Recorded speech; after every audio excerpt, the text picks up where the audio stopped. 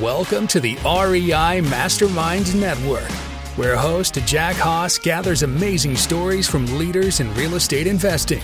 In each episode, our guests will tell you what they're doing that works, what they've tried that failed, and best of all, you'll learn actionable steps to take your real estate investing to the next level. Now, here's Jack with another value-packed episode. We have Jake Clopton on. Jake is with Clopton Capital, and if you want to follow along, and there's a ton of information on his website, so head over to cloptoncapital.com.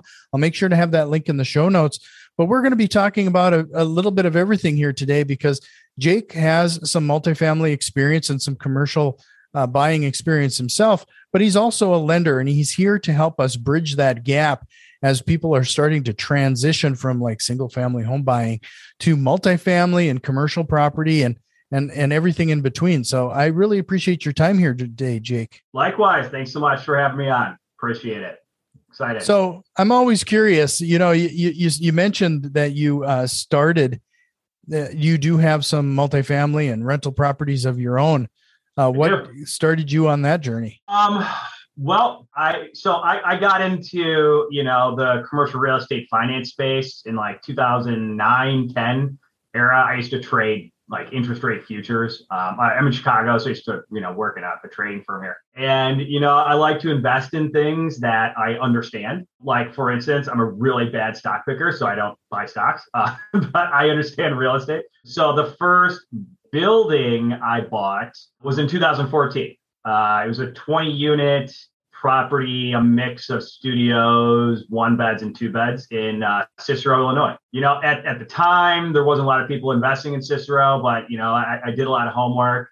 It was my first property, so I, went and sat outside the building, to watch what was happening, stuff like that. I got really comfortable with the area and we ended up acquiring it. And obviously, if you own property since 2014, it's probably done pretty well since then. Yeah. Well, it's interesting that you jumped right into multifamily. A lot of people, like I mentioned before we hit record, that's kind of aspirational. They'll start with single family homes and they'll move up to multifamily, but you kind of jumped right in. Yeah. I've looked at a lot of SFR stuff in the past. It goes along with my theme of wanting to invest in things that I was comfortable with and I really understood. Right. So all day long, I spent looking at P&Ls for multifamily properties, and I did loans for multifamily properties, right? So, one of the things that helped me out was having the right connections to convince lenders to go into this area that they weren't really willing to look at before. So, that's what kind of pushed me in there, just the familiarity of it and the comfort level. Because I'm not an expert, or wasn't at least, in just single family home rentals and that lending side. So like I said, you are kind of bridging that gap and filling that gap between as people are moving up to these multifamily. Like, what are some of those things that people should expect are going to be the difference when it comes to underwriting these type of properties? Yeah. I think the biggest difference is commercial, it really is a different industry than just residential, right? It's got a lot of different rules apply to it. It's got a whole different set of lending criteria. And then also managing these types of properties, right? It's a lot different. Just in general, the mechanicals in a multifamily property is 20 units. It's going to be totally different from just a single family home.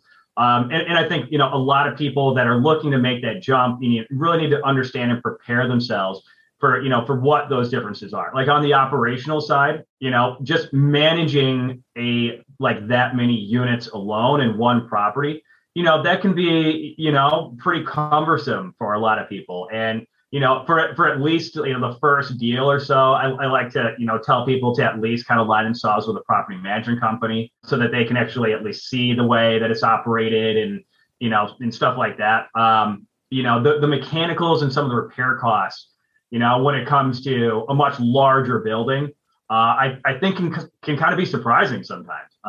So, just really getting a good handle on, the various upkeep and operational side, I think is, first and foremost, what you should really familiarize yourself with. The lending side is, it is much different as well. A lot of the people that I see that I'm kind of helping bridge the gap from just residential to commercial, right, is, I think the biggest, thing that sticks out right away is that commercial loans balloon and most residential ones don't, right? I mean, if you're looking at a residential mortgage, a lot of times you'll get like a 30-year fixed, right? And it just doesn't balloon. The vast majority of commercial loans are going to be 5, 7, or 10-year fixed and balloon within those, sometime in that period. Like understanding that and, the different costs involved, I think are, first and foremost, the biggest issues. Well, since you brought up the balloon, and I suppose that's probably going to be what a lot of our listeners are like, okay, now the balloon aspect, how is that managed at that time when now this big, large sum of money is coming due? Does it typically roll over into a new loan? How does that all look? Yeah, I mean, the life cycle of most commercial property ownership is actually sometime within those balloon periods. So a lot of people trade in and out of property, stuff like that. So a lot of times, we'll get borrowers that will, do one of three things, right, at balloon. They'll target, a property exit, and to roll into another property. So let's say in a 10-year timeline, they, obviously increase in value. They've got more equity in the deal, and then they sell. And then the typical game plan then is to 1031 exchange into, a larger property. Right. Mm-hmm. And if you don't know what 1031 exchanges are, they're tax deferred, exchange vehicles. So you don't pay, capital gains on, the increase in value. Two, what most people do is, a recap, if they're going to continue ownership. So, and that's, take cash out. So let's say you bought a $2 million property 5, 7, 10 years ago, and now it's going to balloon, right? And that value has increased to $4 million. Right. So technically today you can cash out up to 75% of that 4 million. So everything over your previous loan amount can go back to you as cash out proceeds. Those proceeds are actually not taxed either. Right. So all that, increase in value and all those, the tax liability stays within the property until you exit it. So then you can, again, take those cash out proceeds and roll that into a new property, other investments, stuff like that. There's a good arbitrage, you can make between what you're going to pay on your new loan and then what you can make as a return on whatever you can do with that money, right? I mean, I don't say take it to Vegas, right? But normally it's putting it into another property. Or, some people are just more conservative and they go and, maybe approach the same lender to try to just redo the loan or, go to another source to try to stretch out the amortization and not really take cash out and just roll the loan over to a new facility. So there's a couple of different ways you can go. I mean, at the end of the day, these are investments, right? And everybody's investment profile is different. So what's right for one person is not right for the next. So really just going to come down to a personal investment profile, what they're going to end up doing. Sure. So just a reminder, everybody, head over to cloptoncapital.com for a lot more information and especially regarding some of the details, because we're kind of going into the weeds on a few things here and it can get it's easy to get lost. So his website is a great resource in which to kind of sort some of this out. Jake, this kind of leads me to my next question around what does a person do then in order to get ready to this graduation as they're going into multifamily? How do they get ready to make sure that they qualify for these larger loans? I know you're talking about loans starting essentially at $1 million or more for some of these multifamily properties or commercial properties. Right. So, as far as getting ready, I think just getting your ducks in a row on the operational side and, really understanding how this property is going to be operated, what you're realistically going to make on this property, because I guarantee you whatever the sales broker has written down is not how it's going to work out in reality, and then just understanding the risk, right, involved in this property, and how you're going to potentially pay for things that come up. I know a lot of people get in a deal and say, oh, well, the roof is 30 years old and, we'll just handle things that come up, but that can be a pretty big cost. So, kind of ensuring that, you're not overreaching and that you do have good reserves to handle unforeseen costs. I think that's one of the most important things is just, make sure you're not overstretching yourself. That's where I see the vast majority of people get into trouble, right? Unforeseen costs, they overstretch themselves to get into it.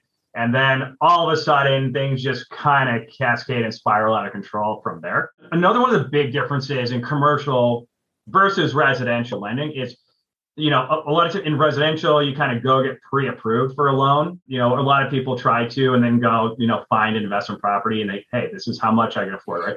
There's no pre-approval in commercial. So it's a little bit backwards. So, when you're going into the scenario, you really need to, in my timeline personally is get your equity together, find the property, put together the team, the property manager, and then like the different aspects of your operational side, and then go find the financing, right? It's going to be almost impossible for me to size, a loan without a property, right? Because the economics of the commercial loan are all dependent on the economics of the property itself. Not really the person behind it, right? So, I mean, those are some things that I think people can kind of understand and use to prepare themselves for the commercial space. Biggest difference is that, in residential, I think most of the credit decision comes from the person down, whereas commercial, it comes from the property up. Mm-hmm. So, earlier you mentioned don't trust basically what the salesperson might have put on the property. It kind of reminds me, I've said for quite a while, or this might be just my own personal belief, the pro forma that's typically published is pretty much fiction. You kind of got to dive into those numbers. So when you're reviewing this property, you're not taking that pro forma. You're more curious as to how the buyer, the potential buyer how they're going to run the numbers, how they value it, and how it's almost like a business plan. Would that be a fair statement? It's a great way to put it. And I say this all the time. Real estate's a business, right? Buying a stock with a dividend, that's just an investment. That's not, real estate is a real operating business, even in simpler properties like multifamily, stuff like that, right? I mean, there's a real, expense and revenue management side that needs to come along with these types of investments. And you're absolutely right. Like when I look at a broker pro forma, you gotta really realize that, the real estate brokers, it's their job, right? They're here to sell properties and they need to make it look as attractive as possible, right?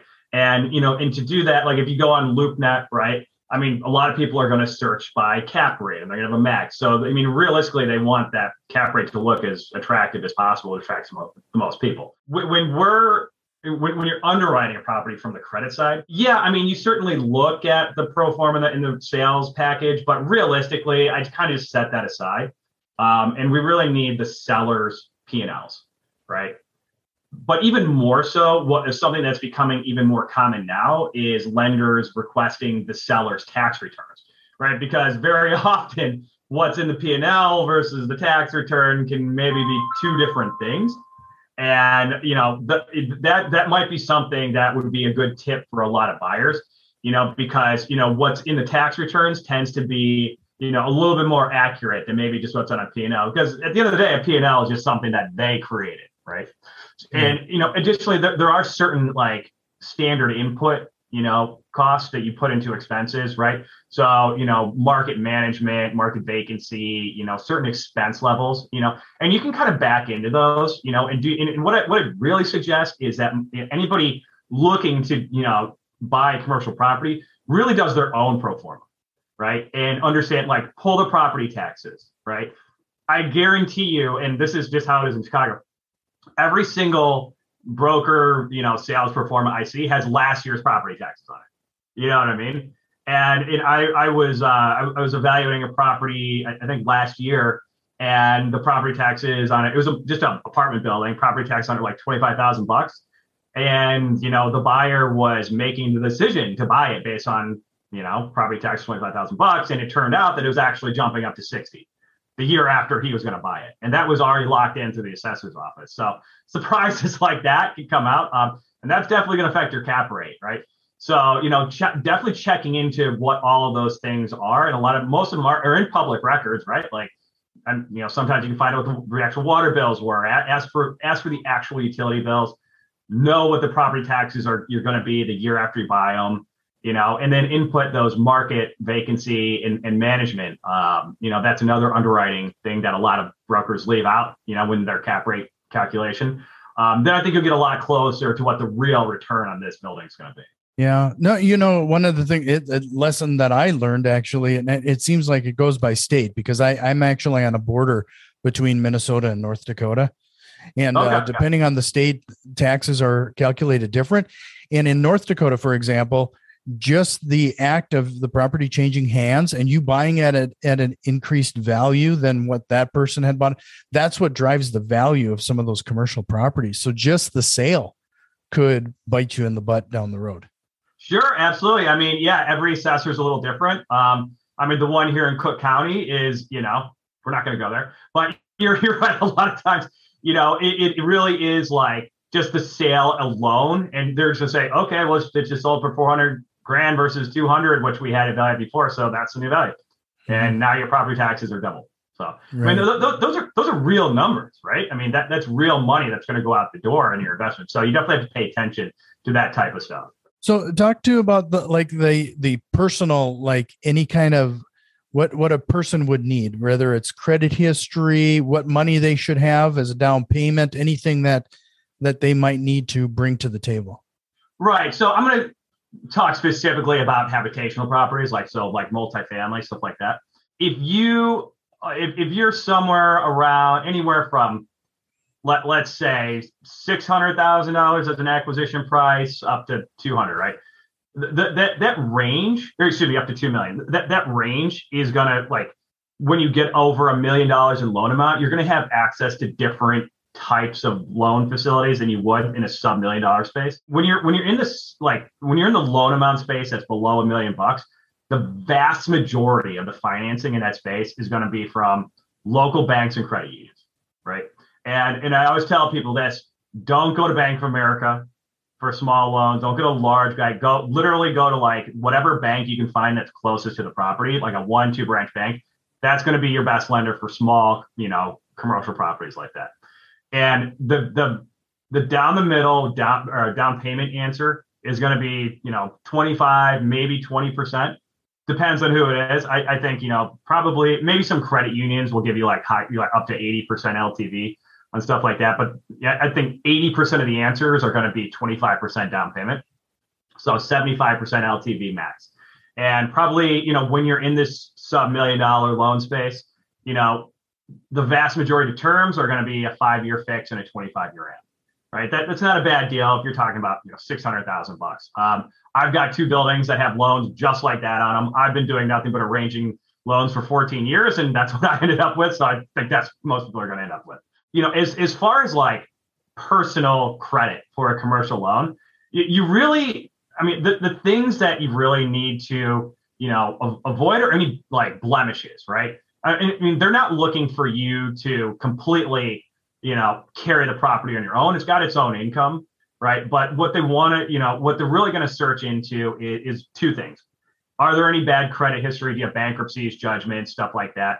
The bare minimum credit score that most lenders are going to deal with is like a 650, so, make sure, obviously it's a loan, it's a credit decision. So, make sure when you're going into this stuff that, you kind of clean up the credit profile. If you've got, I don't know, collections or stuff like that, they can pull it down.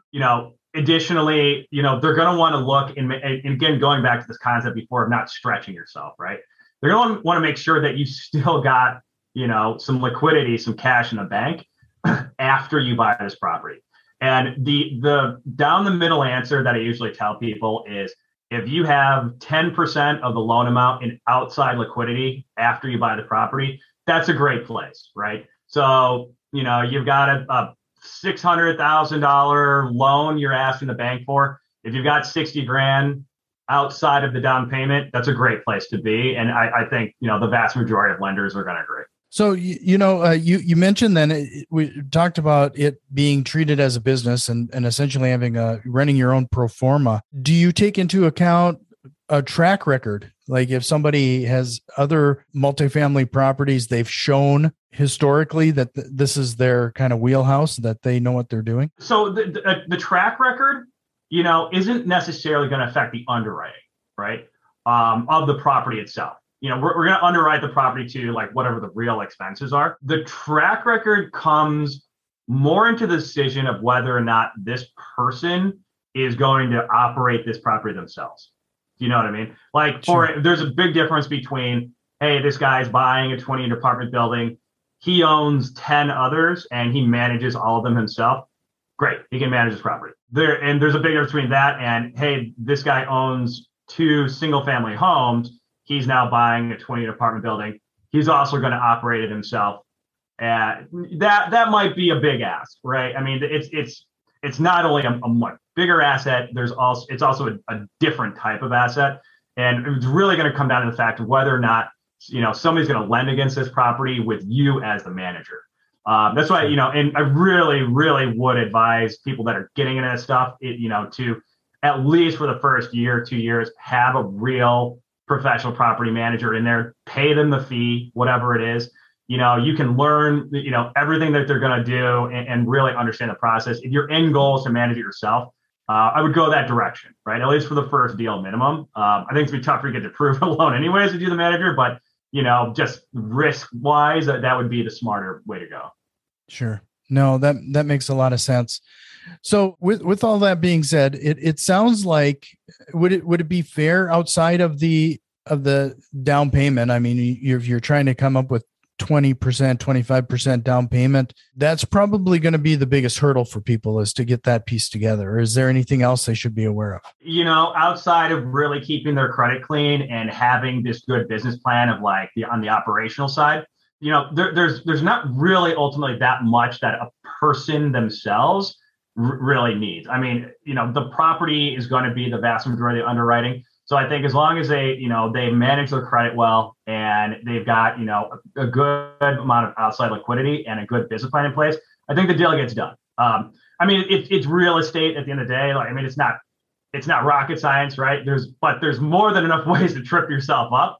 But it's just about having those, the right things in place, which is the credit, liquidity, and the operational side. So is there, like, let's say a person comes with a property at a great price. I mean, that's one of the specializations that we do, is finding properties at deep discounts. Is the equity there that can be achieved through those type of negotiations? Can it be considered part of that down payment? So that's a good question. And I do see that pretty often in, residential world, right? Ultimately, the answer is really no.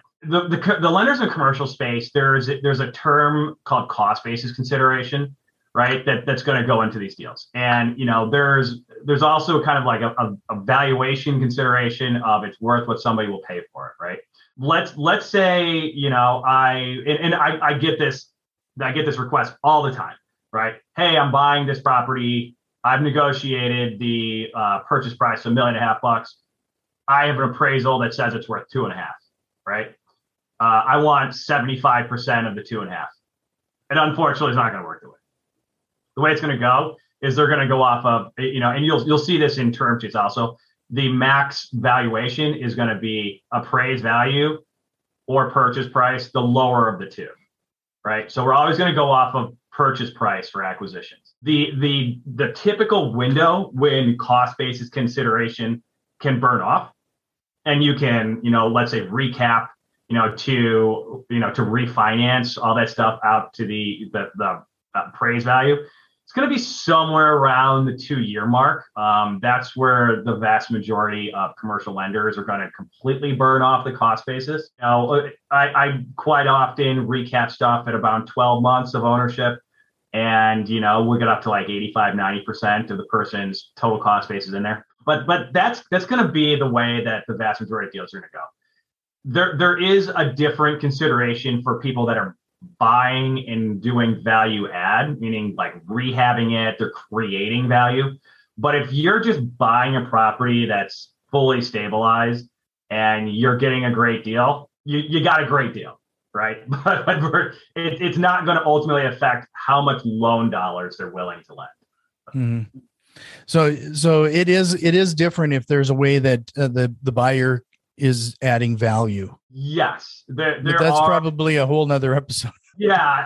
I mean, Look, there's a whole bunch of value engineering ways to do things, right? I mean, especially on the construction side, there's a lot of, like when people are doing construction, there's a lot of step up land basis plays you can do and all this stuff. But when you're buying something that's a fully baked asset as it is, and you're just getting a good price on it, they're going to use that price that you're paying for it, right? You might have to wait a little while to really realize, all of that, extra value you're creating at closing. But, I think what that really does for a lot of people is, if they are going to bring in investors, it lets them capitalize the equity side, much, much easier. Sure. So you also mentioned before we hit record something about joint ventures. How does that work for you? Right. So I do have a lot of experience in the equity side as well. And we do joint venture at like limited partner equity for like really big developments, right? Like minimum check size of $3 million. But I can also kind of speak to like, some of the guys that we kind of shepherd through the process of moving from friends and family equity up to joint venture equity. And we can talk a bit more about like how they use friends and family equity to capitalize, their initial deals. Most of and these are called syndicators, right? Most of the syndicators we deal with kind of just got their start. Like, I mean, everybody starts at the bottom for the most part, right? And, unless they're working for some real estate company. 1, 2 houses, they go up a little bit more, 3 flats, 4 flats, into multifamily. Then then people start seeing what they're doing, right? And they start pulling in investors. When you start pulling in more and more investors, which is what I think most people want to do, you have to, you have to start moving up in asset size pretty quickly. I'll kind of explain why. Most investors you're going to bring in are not going to want to sign recourse on the loans, right? So let's say, you want to buy a 20 unit property and it costs $1 million, right? And you're going to leverage that up to 75%. So you need 250 grand. You put in 50, and then you've got 4 other investors that put in 50, but none of those guys want to sign on recourse. Well, now you only own 50 grand of equity, but you're recourse on the whole thing, right? So maybe that's okay for the first one, but after the second one, you see what I mean? Your liabilities start to quickly outweigh your assets because now you signed on, as recourse for everybody. So once you start doing the investor route, what you have to do is move into larger properties where you can get more sophisticated types of finance, where you can get non-recourse financing. And non-recourse is really just, it's the entire recourse of the loan is based on the property. So there's no personal guarantee attached to it. So what that does is that allows, syndicators who are pulling in investor capital to be able to be the general partner on basically as many properties as they want. And their liabilities won't outweigh their assets, right? Because they're not signing on a loan; they're just getting equity every time. And that's the way the vast majority of syndicators they run into that contingent liability dilemma very, very quickly. And it's just as soon as you start going that way and pulling in investor equity, you've got to start moving up the chain to get non-recourse financing. So that was, I'd say, is the biggest thing to keep in mind once you start getting investors. Sure. So, there's obviously a lot to cover here, and you should really rely on Jake's website for some additional information and insight to try to clarify some things. So head over to cloptoncapital.com. Like I said, I'm going to make sure I have those links in the show notes. And I've already went over the time that I promised I was going to try to keep this to, Jake. So with that being said, is there a question you wished I would have asked you here today? I mean, one of the things that I think is really important for, investors to try to look into, and one thing that really helped me out a lot is that there are a lot of maybe local governmental or local utility programs that, will give people discounts and or pay for energy efficiency projects in their own buildings. For instance, we were able to get almost free boilers. We got free insulation and a lot of stuff like that, which saved us an enormous amount of money on a couple buildings because I looked into these types of programs, and the vast majority of people don't know they exist. And I definitely think I don't know if they're in every market, but here in Cook County, Chicago, they do. And I think it's worth everybody looking into is those types of programs for energy efficiency, because you can save an enormous amount of money. So, no, that's a great tip. And I'm guilty of that. I'm sure I could take advantage of some things that I'm not. I can tell you from personal experience, we saved well over $100,000 by looking into it. Yeah. Wow. That's some big savings.